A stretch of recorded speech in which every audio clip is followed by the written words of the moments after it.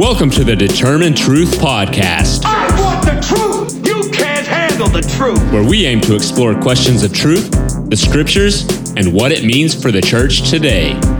Here's your host, Rob Dalrymple. Hello everybody, my name is Rob Dalrymple. I want to welcome you to my podcast in the book of Revelation. In this series of podcasts, we're going to look at the book of Revelation from chapters 1 through 22. What did John say? How would John's readers have understood what he said? And what does it mean for us today? After we survey the 22 chapters in the book of Revelation, we'll then record some more podcasts that will examine some of the more popular topics. What about the beast and the Antichrist and the rapture and some of the more popular topics?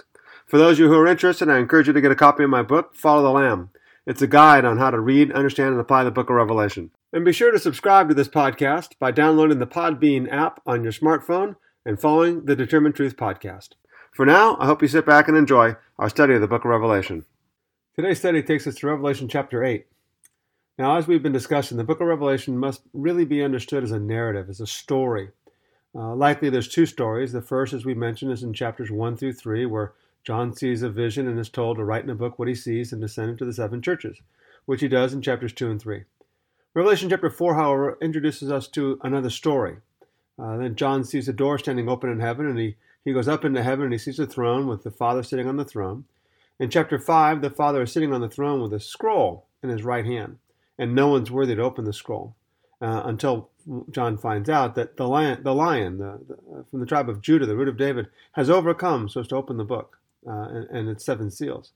In chapter 6, John then begins to open the seven seals, and he breaks the seals one after another, 1, 2, 3, 4, 5, and 6, but we haven't gotten to the seventh seal yet. Instead of introducing us to the seventh seal, chapter 7 introduces us to an interlude, which appears to describe the people of God, the 144,000 and then the great multitude, which we discussed in our last session. Revelation chapter 8, verse 1 then picks it up from there. When he broke the seventh seal, there was silence in heaven for about half an hour. And I saw the seven angels who stand before God, and seven trumpets were given to them. And another angel came and stood at the altar, holding a golden censer, and much incense was given to him, that he might add it to the prayers of all the saints upon the golden altar which was before the throne. And the smoke of the incense with the prayers of the saints went up before God out of the angel's hand. And the angel took the censer, and he filled it with fire from the altar, and he threw it to the earth. And there followed peals of thunder, and sounds, and flash of lightning, and an earthquake. And the seven angels, who had the seven trumpets, prepared themselves to sound them. The first 5 verses of chapter 8, then, serves both to conclude the description of the seven seals, as well as introduce us to the seven trumpets. Of course, they link the two together by overlapping. The seventh seal appears to end in chapter 8, verse 1, and the seven trumpets are then introduced to us in chapter 8, verse 2. And then there's another pause. Verses 3 through 5 talk about an angel coming to the altar with incense and the prayers of the saints. And then we go to verse 6, and the seven angels, who had the seven trumpets, prepared themselves to sound them. Now, as we discuss the narrative in the book of Revelation, the Father sitting on a throne, John sees a scroll in the right hand of the Father in chapter 5, and this scroll is sealed with seven seals. John becomes distraught because no one's found worthy to open the scroll in chapter 5, verses 1 through 3. And then he hears that the lion is overcome and is worthy to open the scroll. He looks, however, and he sees a lamb that was slain. The lamb proceeds to take the scroll from the right hand of the Father in chapter 5, verse 7, and then John sees 4 living creatures and 24 elders who had golden bowls full of incense. And we're told in chapter 5, verse 8, that the incense is the prayers of the saints. The 4 living creatures and the 24 elders then fall down and worship the Lamb because he's worthy to open the scroll, and they sang a new song, Revelation 5:9. The narrative, as we mentioned, then continues in chapter 6, where the Lamb begins to open the scroll by breaking one seal at a time.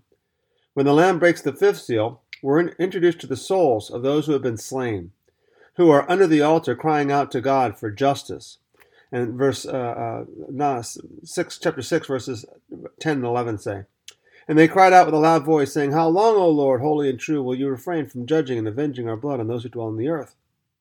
And they were told that they should rest for a little while longer, until the number of their fellow servants and their brothers who had been killed, as they had been, should be completed also. So now at this point in time, we begin to wonder if the cry of the souls for vengeance in chapter 6, verse 10 is the same as the prayers of the saints in chapter 5, verse 8.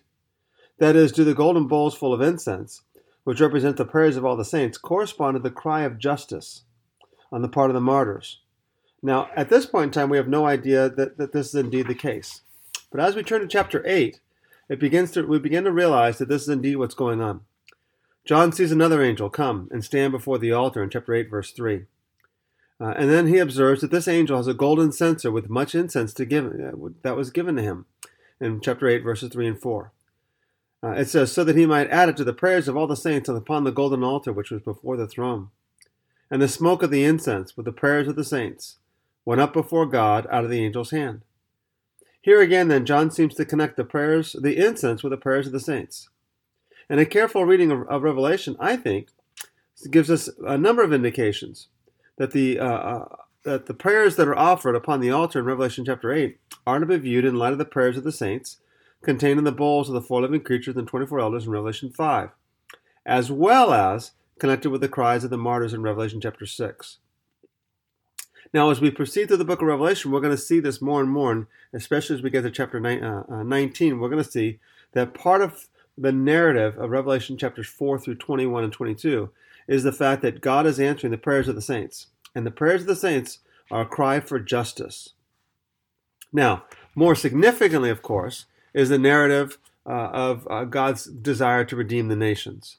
The prayers of the saints, we're told, this cry for justice, how long, O Lord, until you avenge our blood? And we're told that, well, he's not going to avenge their blood. He's not going to bring justice until the number of the martyrs, the number of the fellow servants who had been killed as they had been, should be completed also. Now, we begin to find out that the reason why God's delay in answering the prayers of the saints under the altar is not simply because, well, not enough Christians have been killed. I have to wait till all the Christians are killed. But because, as we will continue to show, and this will definitely come to fruition in chapter 11, but because it's the means through which God redeems the nations is through the sacrificial witness of God's people. As we've said before, God's people are depicted as imitating Jesus. And just as Jesus laid down his life and rose again, so also God's people will lay down their lives and rise again. And that is the means through which God redeems the nation. All right, looking at chapter 8 then, it says the seventh seal was broken. There was silence in heaven for about half an hour. There's all kinds of different possibilities as to what this means, and certain different scholars project all kinds of different assumptions to it. But I think in general, silence is often indicating a divine judgment. Zephaniah chapter 1, Zechariah chapter 2, the Psalms, Isaiah, Ezekiel, Amos, Lamentations, and even 1 Samuel all associate silence with some aspect of God's divine judgment. Note, of course, that silence precedes significant events like the creation. Silence will also then precede the final judgment, and silence is also connected with the book of Exodus. Then we're introduced to 7 angels who have 7 trumpets. It says the 7 angels, and it could be the same group of angels, or it could be a new one, we're not told. But nonetheless, we're reminded that God is in control, because the 7 angels were given 7 trumpets. Now, trumpets are often used in military situations, and it has a number of significant meanings to them. In the Old Testament, a trumpet was a warning, a herald of an announcement of judgment and repentance, or of victory and salvation. Trumpets also precede the enthronement of a king, and they even represent the end-time judgment or salvation. More significantly, trumpets represent the gathering of God's people and the summonance of them to battle. In the New Testament, of course, the elect, and there's a trumpet precedes the announcement of the return of Christ. And trumpets also awaken the dead for resurrection. So perhaps then the trumpets here announce the beginning of a holy battle, of a holy warfare. Remember in the book of Joshua, the priests blew 7 trumpets as a sign of this holy warfare. Now, the 7 trumpets themselves play out this way. The first 4 trumpets are going to affect the earth, and they mark kind of a return to chaos. The last 3 trumpets affects the earth's inhabitants. Most significantly, at least the first 5 trumpets especially, are patterned on the Exodus plagues. And the plagues were a prelude, a warning of God's deliverance of his people. If the theme of Scripture of the book of Revelation, or themes perhaps of the book of Revelation, is going to be God's redemption of the nations and God's answer to the prayers of the saints. Now those two go together. The answer to the prayers of the saints is not now, because not enough Christians have been martyred, and it's the martyring and suffering and persevering faithful witness of God's people that is the means through which the nations are redeemed. So maybe these 7 trumpets then serve as warnings, just like the plagues in Egypt were warnings that God's about to deliver his people. so also these trumpets are warnings that God's about to deliver his people. The most significant thing I believe about the 7 trumpets, however, is the fact that they are designed or intended to bring the nations to repentance. And we're going to see that at the end of chapter 9. The trumpets were warnings of God's deliverance of his people, but they also seem to have this indication that they're designed to bring the nations to repentance. Maybe this is how God's going to save the nations, how he's going to redeem the nations. We know that this is actually not the answer, but as we're reading in the book of Revelation, maybe this is what's going to happen. The first trumpet then begins in verse 7. The first angel sounded, and there was hail and fire mixed with blood, and they were thrown down to the earth. And a third of the earth was burned up, and a third of the trees were burned up, and all the green grass was burned up. Verse 8, the second angel sounded, and something like a great mountain, burning with fire, was thrown in the sea. And a third of the sea became blood. A third of the creatures which were in the sea and had life died, and a third of the ships were destroyed. Verse 10, the third angel sounded, and a great star from heaven, burning like a torch, fell. And it fell on the rivers and on the springs of waters. And the name of the star is called Wormwood. And a third of the waters became wormwood. And many men died from the waters because they were made bitter. Verse 12, and the fourth angel sounded, and a third of the sun, and a third of the moon, and a third of the stars were smitten, so that a third of them might be darkened, and the day might not shine for a third of it, and the night in the same way. And I looked, and I heard an eagle flying in mid-heaven, saying with a loud voice, Woe, woe, woe to those who dwell on the earth, because of the remaining blast of the trumpets of the 3 angels who are about to sound. Now, it's not significant, in my opinion, as to parse through exactly what these trumpets mean and significance. The idea in many is that, well, these actually depict events, real events in space and time and in history, that God's literally going to bring fire, hail and fire mixed with blood down to the earth, and literally a third of the earth is going to be burned up. And maybe that's so. But let's look at this from the perspective of John's narrative. If the seals represent the trials through which the believers pass, then the trumpets and perhaps the bowls represent things with an emphasis upon the judgment upon the unbelievers. Now, as I said, there'll be a distinction between the trumpets and the bowls. As I said, the trumpets appear to be designed to bring the nations to repentance, and we'll note that at the end of chapter 9. The first trumpet is hail and fire mixed with blood and reminds us of the 7th plague upon Egypt. A mountain, of course. Second trumpet has a mountain ablaze that's hurled into the sea. Mountains, as we'll see especially in Revelation chapter 17, are very common for kingdoms and for the nations of the earth. The third trumpet has a great star that falls into the waters, and a third of the waters become bitter, and many men die. Now, the star, of course, remember, stars in the book of Revelation are often angels, as we're told that in chapter 1. And there might be instances where they're not always angels, but generally speaking, if you see a star, you might assume that it's an angel. Since this star has fallen from heaven in verse 10, then we might even assume it's demonic. The name of the star is called Wormwood, and it indicates that the water has become contaminated, perhaps poisonous if drunk over a long period of time. Now, this is an indication that from Deuteronomy and Jeremiah that judgment is because the nations have polluted the world with idolatrous worship. And because they've polluted the world with idolatrous worship, God has given them polluted water to drink. This occurs in particular in Jeremiah chapter 8, verses 13 and 14. And there, wormwood often depicts the bitterness of suffering of the people. Jeremiah 8, verse 13 says, I will surely snatch them away, declares the Lord. There will be no grapes on the vine and no figs on the fig tree, and the leaf will wither, and what I have given them will pass away. Why are we still sitting? Assemble yourselves, and let us go into the fortified cities. Let us perish there, because the Lord our God has doomed us and given us poisoned water to drink, for we have sinned against the Lord. When the fourth angel sounds, a third of the sun, and a third of the moon, and a third of the stars were struck, so that a third of them might become darkened. And this obviously reminds us of the Egyptian plague in Egypt, the plague of darkness. And then all of a sudden now an eagle warns, Woe, woe, woe to those who inhabit the earth, or to those who dwell upon the earth, because of the remaining 3 blasts of the trumpets that are about to sound. Now, eagles in the book of Revelation can be either positive or negative. The great eagle in chapter 12 is a source of divine deliverance. But an eagle in this passage is a sign of doom. It's a warning that serves to alert the people that there's going to be an increased intensity of the next 3 trumpets. The greater length in the description of the next 3 trumpets also indicates severity, well, at least the next 2. Again, remember, the book of Revelation was meant to be read aloud. The hearers would then hear what's going on. The first angel sounded. Notice that takes 1 verse, verse 7. Then the next angel sounds, and it takes 2 verses, verses 8 and 9. About the same length, however, as verse 7. Then the next angel sounds in verses 10 and 11. Again, about the same length, but slightly longer. Verse 12 describes the 4th trumpet, and again, about the same length, maybe even briefly shorter.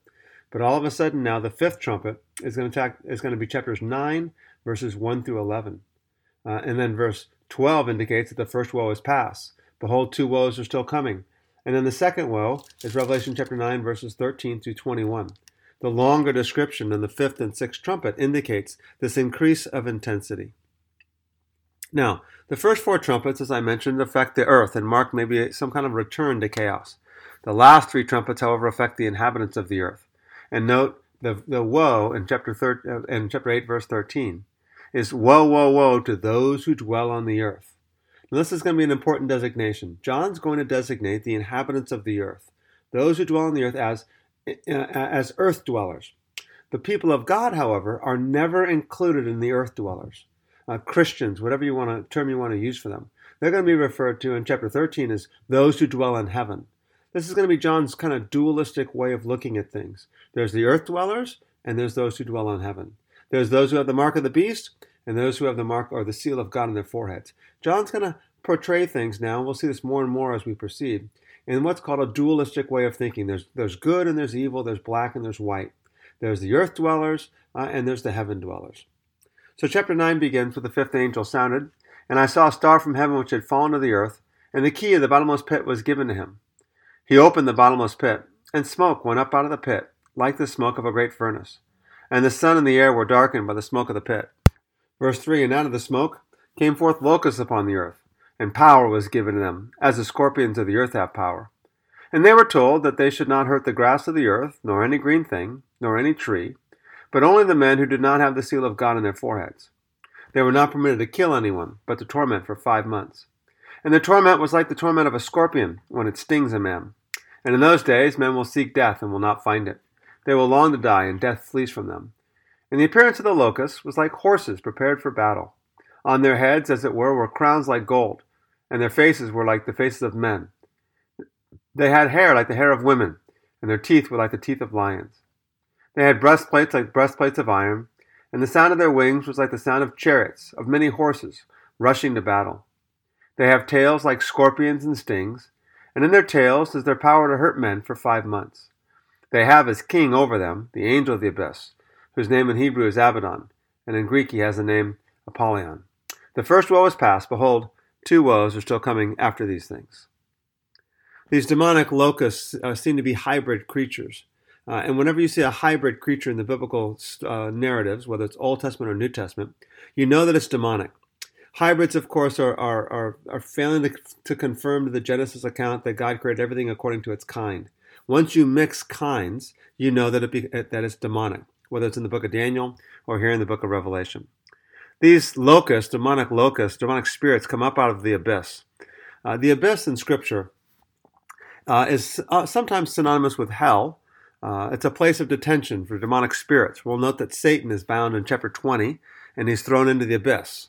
The fact that the star had fallen to the earth, again in chapter 9, verse 1, tells us that it probably is also as well demonic. And it has the key to the abyss, and it opens it up. And out of smoke, which is obviously an indication that perhaps this is conceived as being hell, where fire comes up out of hell, the smoke comes up, and out of it comes these demonic agents. These demonic agents can only harm those who do not have the seal of God on their foreheads. Note that the woe of chapter 8, verse 13, was to those who dwell on the earth. And now we're told that only those people who dwell on the earth, namely the ones who don't have the seal of God on their foreheads, can be harmed. However, they can't be killed. They can only be harmed for 5 months. 5 months is often the lifetime of a locust, and so maybe that's the idea that has influenced John's thinking in this particular passage as well. Now, these locusts have as king over them one whose name in Hebrew is Abaddon, and in Greek he has the name Apollyon. It'll be important to note that in a couple instances, John's going to refer to the Hebrew. For example, the name of that place is called Armageddon or Har-Mageddon, which is a Hebrew designation. The first woe is past, we're told. Indicates now in respect to the visions, not in respect to what's happening or transpiring on earth. And notice when John makes references to this is past or after this or whatever, he's referring to the narrative and not to the way things are playing themselves out in human history. The sixth angel then sounded his trumpet in verse 13. And I heard a voice from the four horns of the golden altar which is before God. One saying to the sixth angel who had the trumpet, release the four angels who are bound at the great river Euphrates. And the four angels who have been prepared for the hour and day and month and year were released, so that they might kill a third of mankind. And the number of the armies of the horsemen was 200 million. I heard the number of them. And this is how I saw in the vision the horses and those who sat upon them. The riders had breastplates, the color of fire and hyacinth and brimstone. And the heads of the horses were like the heads of lions, and out of their mouths proceeded fire and smoke and brimstone. A third of mankind was killed by these three plagues, by the fire and the smoke and the brimstone, which proceeded out of their mouths. For the power of the horses is in their mouths and in their tails. For their tails are like serpents, and have heads, and with them they do harm. And here's the key, verse 20. The rest of mankind, who were not killed by these plagues, did not repent of the work of their hands, so as not to worship demons and idols of gold and silver and brass and stone and wood, which could neither see nor hear nor walk. And they did not repent of their murders, nor of their sorceries, nor of their immoralities, nor of their thefts. So as I noted earlier, that those who dwell on the earth are clearly referred to here as not Christians, as not followers of Christ. In fact, those who were not killed by these plagues did not repent. Cannot include, obviously, the people of God. Now note that this passage begins with reference to a voice coming up from the altar. And again, that serves to link this section with the prayers of all the saints in chapter 6, verses 9 through 11, which were under the altar. And this sixth trumpet now is a woe, as the second woe. Troops from the Euphrates. In Old Testament prophecy, God was willing to bring a nation from beyond the Euphrates to judge sinful Israel and other ungodly nations. In the book of Revelation, there are two rivers. One is the river Euphrates, the great river Euphrates, which is dried up, and it's always a threat. It indicates death and destruction, both here and in chapter 16, describing just previously to the Battle of Armageddon. But the other river is the river from the throne of God and of the Lamb in the New Jerusalem, and it flows from God's throne. These four angels who are bound obviously indicates that they're demons in verse 15, and they kill a third of mankind. Now John says, I heard their number, and it was 200 million. Well, that's how the New American Standard translates the passage. When we compare this with other translations, we'll note the ESV says that the number of the troops was twice 10,000 times 10,000. The Net Bible says 200 million. The NIV actually says twice 10,000 times 10,000. The New Living Translation, 200 million, and the New Revised Standard, 200 million. But again, as we noted earlier, the Greek word for 10,000 is myriad, and it's almost always in the plural, as it is here. In fact, it says two myriads, and then of myriads, which is probably well translated as reflected in the ESV and others, twice 10,000 times 10,000. The problem then becomes this. The number cannot be counted. When myriad designates a countable number, it's always in the singular. And since it's here in the plural, how do you multiply 2 times 10,000s? You don't know how many 10,000s there are to multiply. And then you multiply that number by 10,000s, and you simply have no idea how to actually multiply it out. So the idea then is simply this. It's an indefinite number of incalculable immensity. The key, of course, remains the simple fact that despite these plagues, despite these judgments of God upon the inhabitants of the earth, it does not bring them to repentance.